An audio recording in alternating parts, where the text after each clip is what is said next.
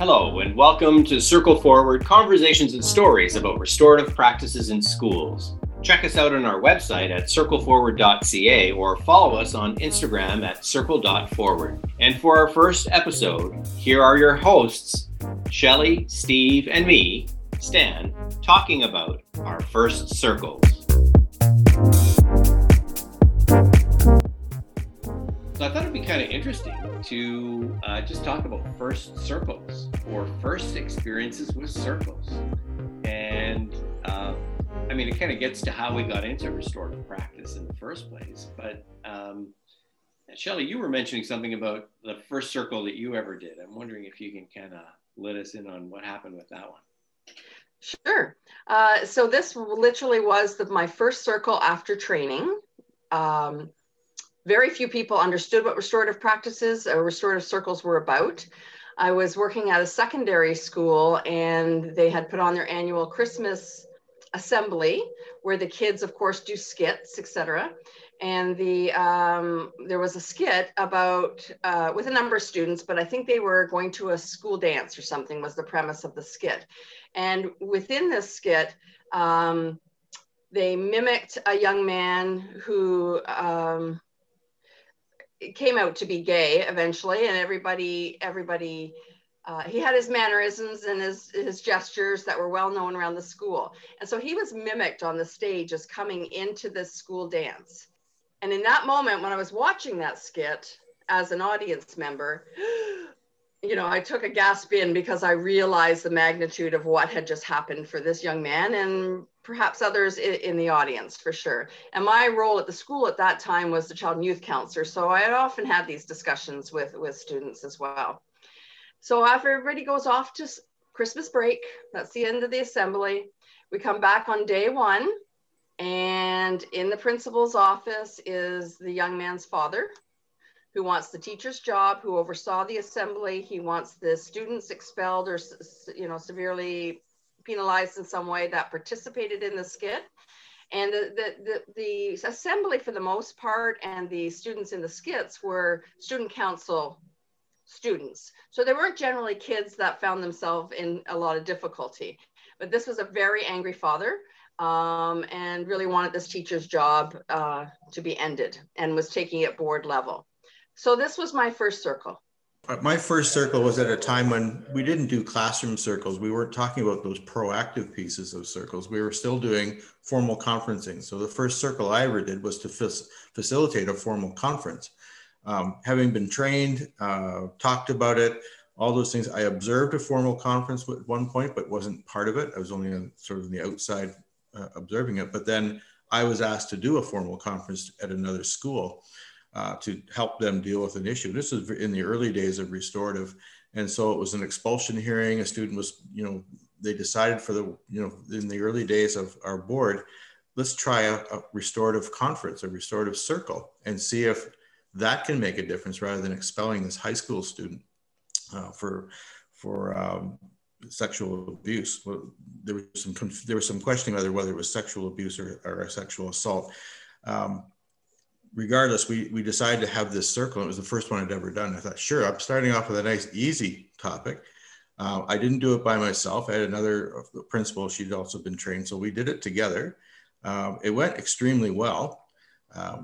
Charges were withdrawn. The girl who was I'll say in today's vernacular, who was on the receiving end, the victim at that time, didn't attend, but we had victim impact statements, and some of her friends attended to talk about the impact that it had on them. So it was really quite powerful in that regard. And so we managed to come to a fairly good ground. The student was still suspended for 20 days. The expulsion was withdrawn. He was moved to another school, but still within the board. So there was still that very heavy punitive belief that had to happen out of this. And for that kind of, the charges were withdrawn by the police. So there wasn't that hanging over the student's head, but it was a really tough one to do as my first one. On the positive side, though, I certainly didn't have any kind of qualms about jumping into another one after that. I figured if I could handle that one, and sort of make it through to a reasonable conclusion, that there wasn't probably a lot of topics that I couldn't handle after that. And so I did a lot more after that for the board, usually high schools, usually with expulsion hearings. I do want to share a story though, an interesting story that happened with one of my teachers when he was doing his first circle. And it was the first circle for a class. It wasn't the first circle he ever done, but it was the first circle this class had ever had. And he had been brought in to take over this class in, I believe it was October or November of a year, grade 7 class. And the teacher went on leave. And it was a class that had a lot of challenges, a lot of strong personalities, a lot of noise, very uncooperative. He had come from a background of working with kids in those hard to serve classes. So he felt he could handle it. And he came to me one day and said, I think I want to try a circle, try to do circles with this class and see if we can build some class community. So we talked about the first circle and what would the topics be. We rehearsed it. And he said, I'll do it by myself. I don't need you there. He was pretty confident. So he went in and he did this circle with this grade 7 class. And as they're finishing the day, I asked him, so how did your circle go? He says, oh, it was an absolute disaster. So it was just a disaster. Nobody would be quiet. Nobody would listen. They were interrupting each other. Their name calling. I finally had to stop it after about 10 minutes. I don't even think we even got around once. And I said, well, what are you going to do? He said, well, we're going to try again tomorrow. And so to me, I thought that was fantastic. He realized it was not going to work the first time. I don't know what his expectations were, but he certainly wasn't swayed by the fact that it didn't work. In his mind, it was a disaster, but he went right back at it the next day and the next day and the next day. And they started every day with a classroom circle until the class suddenly realized, you know what, I guess this is going to happen. They started to cooperate a bit more. And once they started to cooperate, they realized that this wasn't such a bad thing after all. And it was still a challenging class, but I always tell that story for a first time because he didn't give up.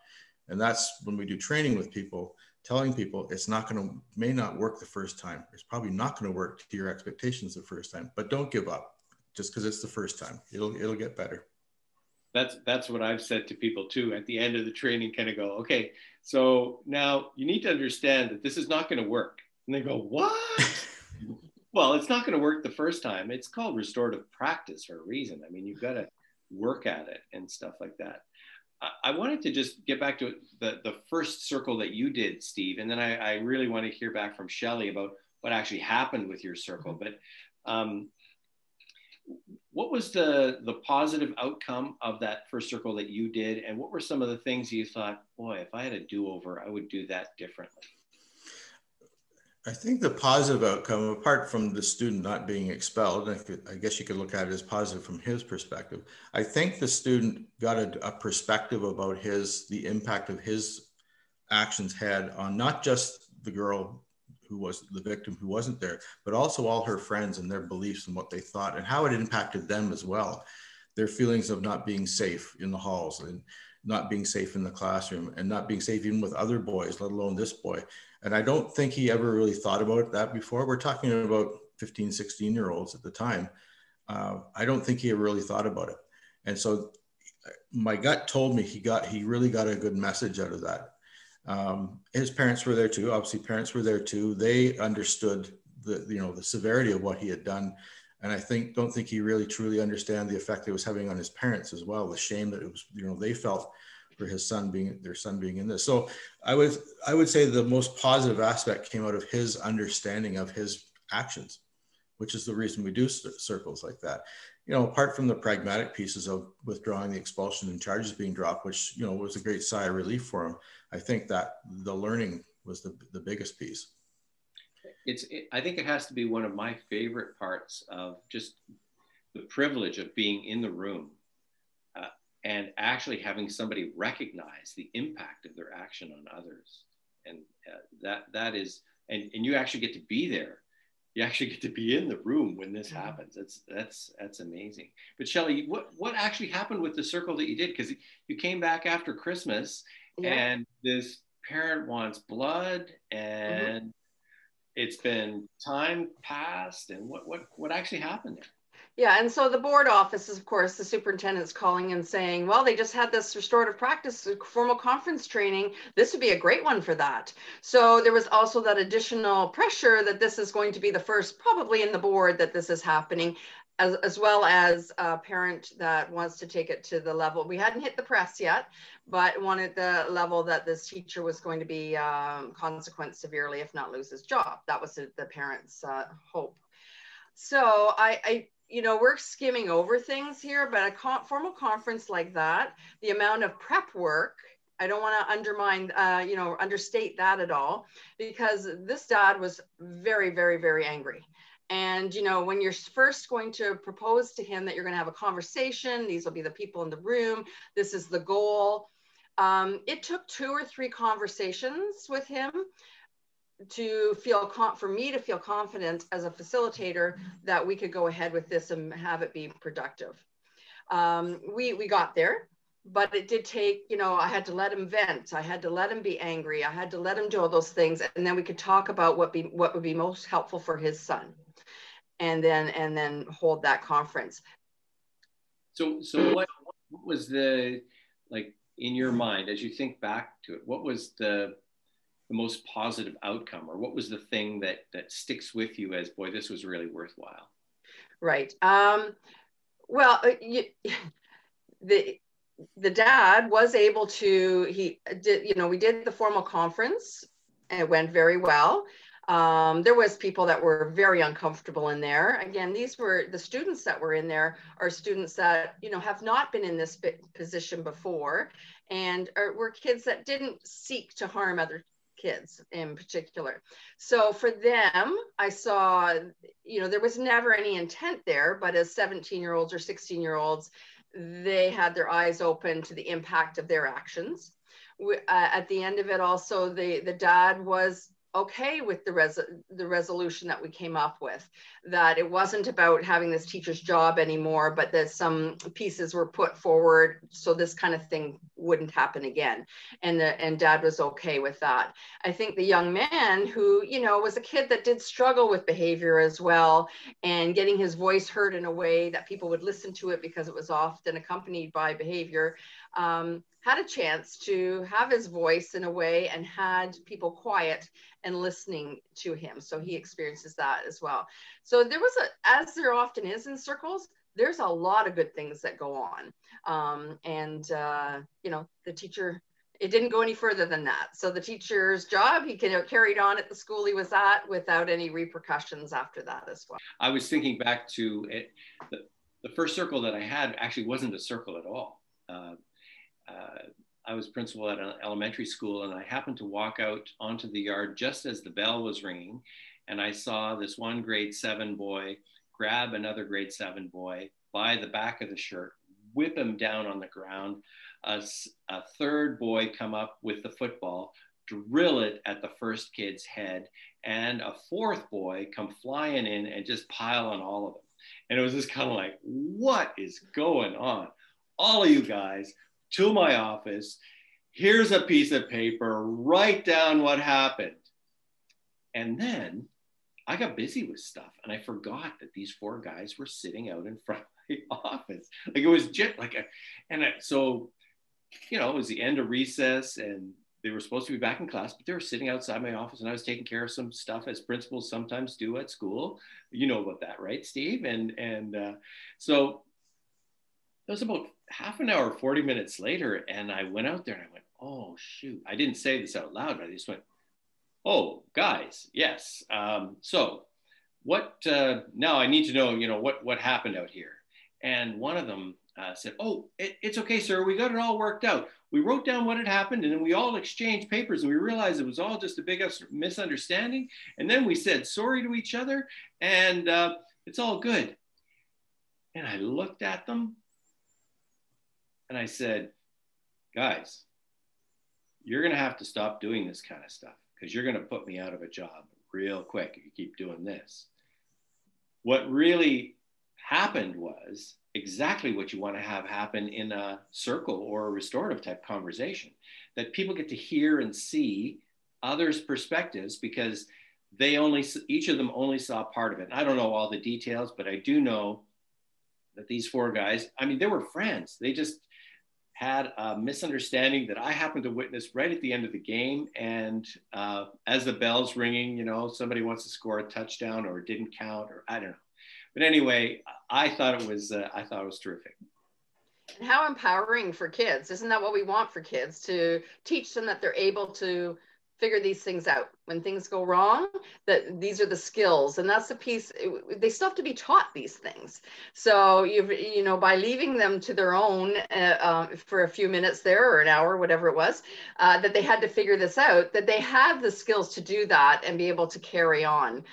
We know that sometimes, often people need support to do that, but these guys sound like they already had a relationship, but they just discovered now that they had a way to sort that through without adult intervention. It really was only a few minutes. It wasn't like hours and hours. Okay, just let's be clear here. Well, principals are very busy, you know. Oh, I would still take credit, Stan, for having that being a calculated time for them to get together. That's right. But, no, I was gonna say that even in some of we're sort of off the circle piece, and we're talking about students having the skills to manage their own issues, and I would count on that. In situations where I might have in-school suspensions, and you know, we bring kids in, they'd sit in my office, and kids who weren't even friends, or they didn't know each other very well. It could be a bullying situation, or just constantly antagonizing each other.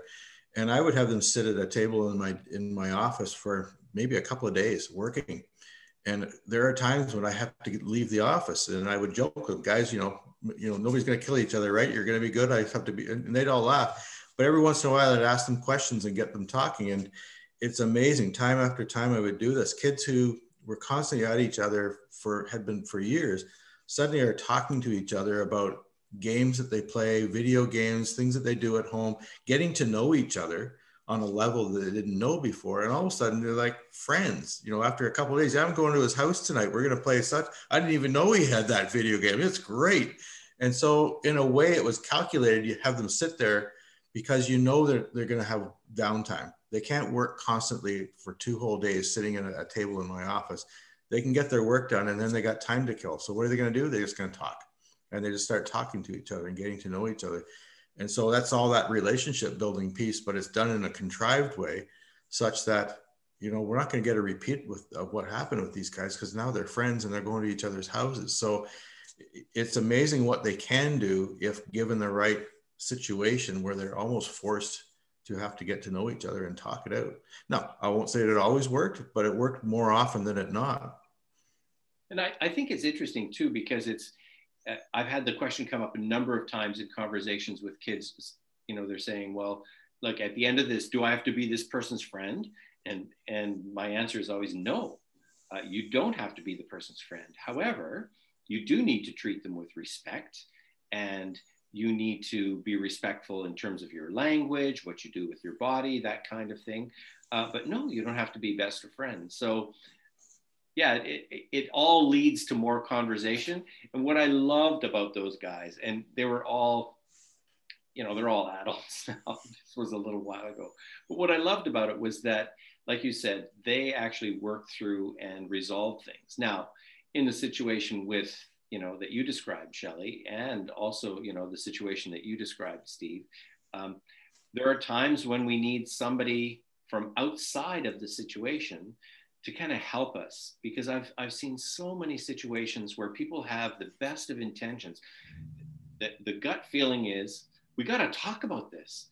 And so they go about talking about it, and it just blows up in their face, right? So having that kind of structure, like a formal conference or having a circle, I think would be great.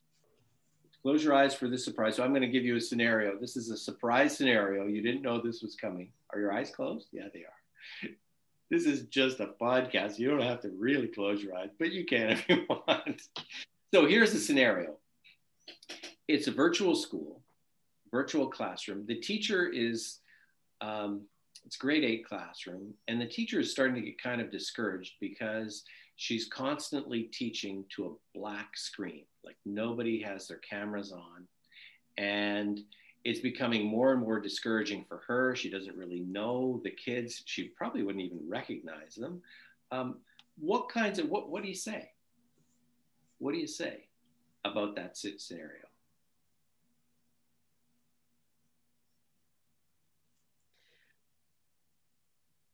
I might ask her if she'd use an affective statement at all. Do the kids know that this is difficult for her to teach to black screens?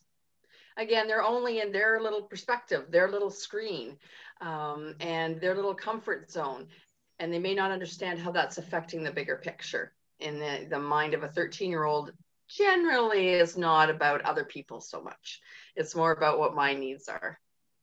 I think that's a great thought there, to actually have her communicate what she's feeling and how it's affecting her, because she was very expressive to her colleagues about how it's affecting her. But I think you're right that her students may not know how it impacted them. What do you think, Steve? Yeah, I'm just trying to mull over sort of that positive approach to it. I think if I was teaching that way, I would probably try to inject a little bit of humor at times, just to see if people are listening, you know, sound checks or vision checks, or, you know, doing math questions. Show me how you count on your fingers. So you're going to have to turn your camera on while you're doing it so I can see your hands. Little things like that to try and cajole them almost a little bit to get their cameras turned on. But also just, you know, when somebody does volunteer to turn their camera on, just, you know, praising them, saying thanks very much. It makes me feel better that I can see you while you're talking. And maybe that message will start to sink through. It's not a problem that you're going to cure in 5 minutes. It's going to take you a while. And, you know, virtual schooling has been around for a bit. And I think the problem is getting worse instead of better of people turning their cameras off. And so teachers are going to have to be very creative. I would suggest that maybe, you know, rather than just complaining or I guess complaining is the right word, to other people, start asking other people what they're doing to keep the kids engaged and have their cameras on. And maybe it's more breakout rooms where the kids can talk amongst themselves, where the teacher's not there, where they might start to realize that they can turn their cameras on, have conversations with each other. It's not as difficult a thing. I would suggest that maybe a lot of the cameras are off simply because the kids have learned that if I turn their camera off, I can do other things and nobody can see me do it. So. Yeah. I wonder too if, you know, the teacher's struggling with virtual learning, but the kids struggling with virtual learning too, right? And you know, people are getting tired of certain things. So again, is there intent behind it? Or maybe understanding why the camera needs to be turned off. And maybe that's private. I mean, teachers can have a private chat, I believe, somehow with a student, right? So, you know, is it a private chat to say, is there any reason your camera's not on? What can I do to make you feel more comfortable to have that camera on? And also, it's really tough to get academics done through virtual. And you're right, people are getting tired of it. So maybe it's time to switch it up and say, you know, we're not going to do math today. We're going to do something else. And it could be some games. It could be just a get to know you thing. It could be a virtual circle. It could be anything, but something to get the kids re-engaged with being online with each other rather than just sitting and listening to a lesson and doing work. That still has to happen, but maybe they're getting tired. And when people are getting tired of a lot of things, even when we're face-to-face in class, in school, after weeks and weeks and weeks of doing math on a Friday afternoon, you say, you know what, we're not going to do math today. We're going to do something else. It's been a long, hard week. Same concept, only this is virtual. So it was interesting in this conversation. This is an actual scenario. Another teacher who taught high school said, you know, that's an interesting question. So I'm just going to ask my kids. Mm-hmm. And so she just asked them, why do you have your cameras off? Like, not like it's a problem, but asked it in a sense of, like, your cameras are off. Like, what's going on with that? Be curious. Yeah, she was really curious. And what happened was she got some fascinating answers back. I was having a bad hair day. I didn't want anybody else to see the mess in my room. I didn't, you know, I wasn't wearing clothes that I wanted people to see. Or any clothes. Or any clothes. Right. So that's not what they said. Okay. But no, you have to be an MP for that. That's a different podcast. Yeah. What I thought was interesting, though, was that this teacher actually, rather than guessing, actually asked a question. And as a result of that, she said, a number of the kids turned their cameras on. The other thing that happens is we assume that because we know the kids, that they know each other. And that was not the case in this virtual school. I mean, it was a community that was fairly spread out. So they didn't know anybody. So if they don't know anybody, they're not going to turn their camera on. Whereas with your friends, they're turning the camera on constantly. So I thought it was a great question to ask, one that goes to the heart of what has to happen in a lot of schools because of COVID, and a really interesting response from one of the teachers to just ask the question. Any last thoughts on what do you say about this particular scenario? Oh, I was just going to say that, and that would change because now the teacher's thinking it's perhaps about her teaching style. They're not interested in me. So she's starting to do all that messaging to herself, which then brings down her affect, her mood, how she wants to approach things, her energy, when in fact, probably 80% of it, by the sounds of it, didn't have anything to do with the teacher. It was these other factors. And when she was able to understand that, even if they don't turn their cameras on, she now knows it's no longer about her personally and that there's other things going on. So now I can probably respond in a different way. Yeah, just trying to calm that little voice in your head that's saying, oh my goodness, I'm not good enough to do this job. Right? And it seems like we've come, if you'll pardon the expression, full circle. To the need for positive relationships. Thanks for listening to us talk about our first circles. Have a story or scenario for us to talk about? Drop me an email to stan@restorative.ca. Don't forget to follow us on Instagram at circle.forward. Check out our website, circleforward.ca, and let's keep the conversations going.